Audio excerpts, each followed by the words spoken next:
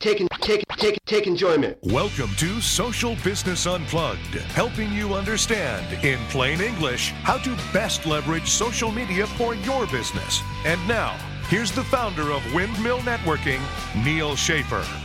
Greetings, everybody. This is Neal Schaffer. Welcome to another episode of Social Business Unplugged, where I am coming at you literally from Kuala Lumpur, Malaysia, where it is 5:45 a.m. Part of Social Business Unplugged and why I enjoy this podcast is because I have the ability to do it from wherever I'm traveling in the world. And I'm right here in Kuala Lumpur presenting at a 2-day advanced social media marketing workshop. And really, the theme of today's podcast is tied into what I'm talking about here because social media is a lot more global than you may think. And for people, it's great. The ability to really meet and communicate and learn from people around the world. But from businesses, it also has a lot of implications that I think most businesses still have not realized. I have people here that work for international headquarters for Chinese companies, for instance, or people actually fluent from the Philippines and that work on behalf of American brands trying to market locally in the Philippines.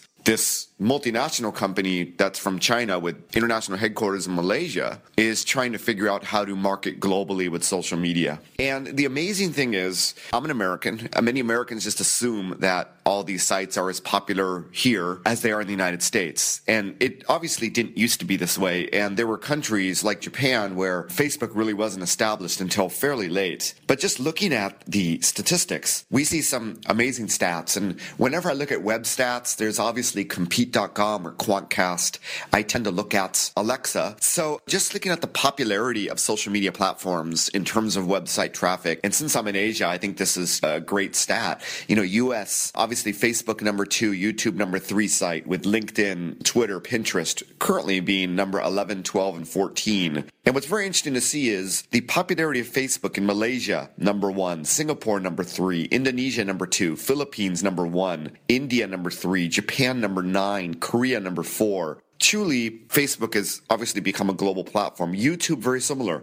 I mentioned US number 3, Malaysia, Singapore, Indonesia, Philippines, India, Japan. These are all YouTube being the 4th most popular website in all of these countries. And even in Korea, number 6. LinkedIn, very interesting. Number 11 in the US, actually number 8 in Singapore, number 8 in India. Philippines, number 12. Malaysia, not as popular. Number 21, Indonesia, number 37. Twitter is pretty much between number 9 and 14 in all these countries except for Korea.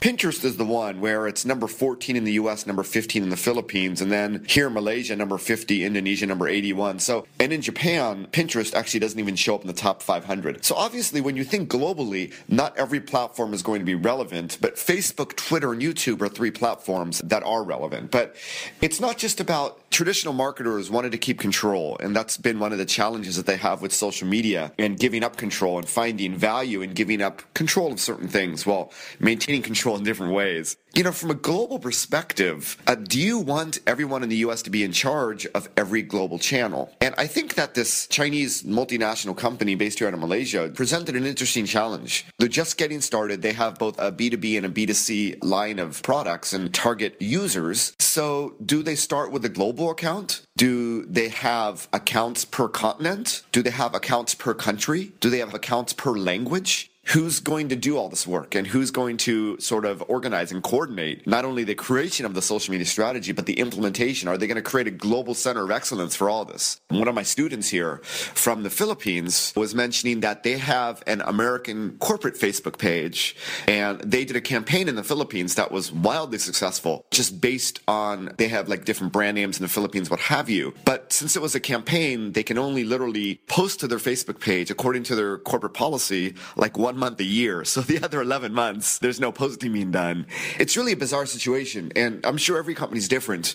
I'd really want to talk to the people at American Corporate in charge of their social media program and understand why they can't have a separate page for the Philippines, considering they have tens of thousands of fans, and really engage from there. And this is the many challenges of a global social media strategy and global social media implementation. Most companies up until now are either completely hand-off, let each region do it themselves, or they are very much want to keep in control, like traditional marketing. And I don't have enough experience with enough global Fortune 500s to be able to give you a concise answer. I wish I had the ability to do a survey, but I find even if companies are allowing each of the individual regions to do it themselves, there is something to be said for global branding and consistency of your brand and the sharing of best practices between regions. In North America, you may be using Radian 6, you may be using Sysomos, when in Europe, Brandwatch may be more popular in certain countries. And in countries like Japan, where you have issues displaying foreign languages, they may not even work in listening to conversations that are happening in foreign characters. So there's a lot of issues. It may not be important for smaller brands, but obviously smaller brands have the ability to reach out to the entire world. And if they've been limited to business only in their native country, they now have the ability to really create a global awareness for the product. On the flip side, larger brands, I believe, have this challenge that they're not really, and the title of my next book being Maximize Your Social, they're not really maximizing the opportunities that are out there by either not allowing local countries to engage with their local audiences in social media in whatever language that may be, or there's sort of an ad hoc policy where there's probably a lot more they could be doing on a global scale through coordinating, either through the creation of a global social media strategy with local input or the sharing of best practices with a center of excellence. I think of Intel as an example of a company that has this center of excellence team that's obviously been very famous in the world of social media. So these are just some ideas. Thought it was appropriate, being that I was in Malaysia, and sharing with you, and actually finding that the people here in my class were very advanced in their understanding of social media, very, very far along into the implementation. So, social media marketing is truly now a global phenomenon, and I really hope that your company, no matter what scale you are, will take the best and fullest advantage of it. This is Neil Schaefer signing out. Make it a great day. Bye-bye. You've been listening to Social Business Unplugged with Neil Schaefer, social media author, consultant, speaker, and university professor. If you'd like any specific topics covered on future episodes, or if you'd like to be interviewed for this podcast, please connect with Neil by email, neil@windmillnetworking.com. On LinkedIn at linkedin.com/in/Neil Schaefer,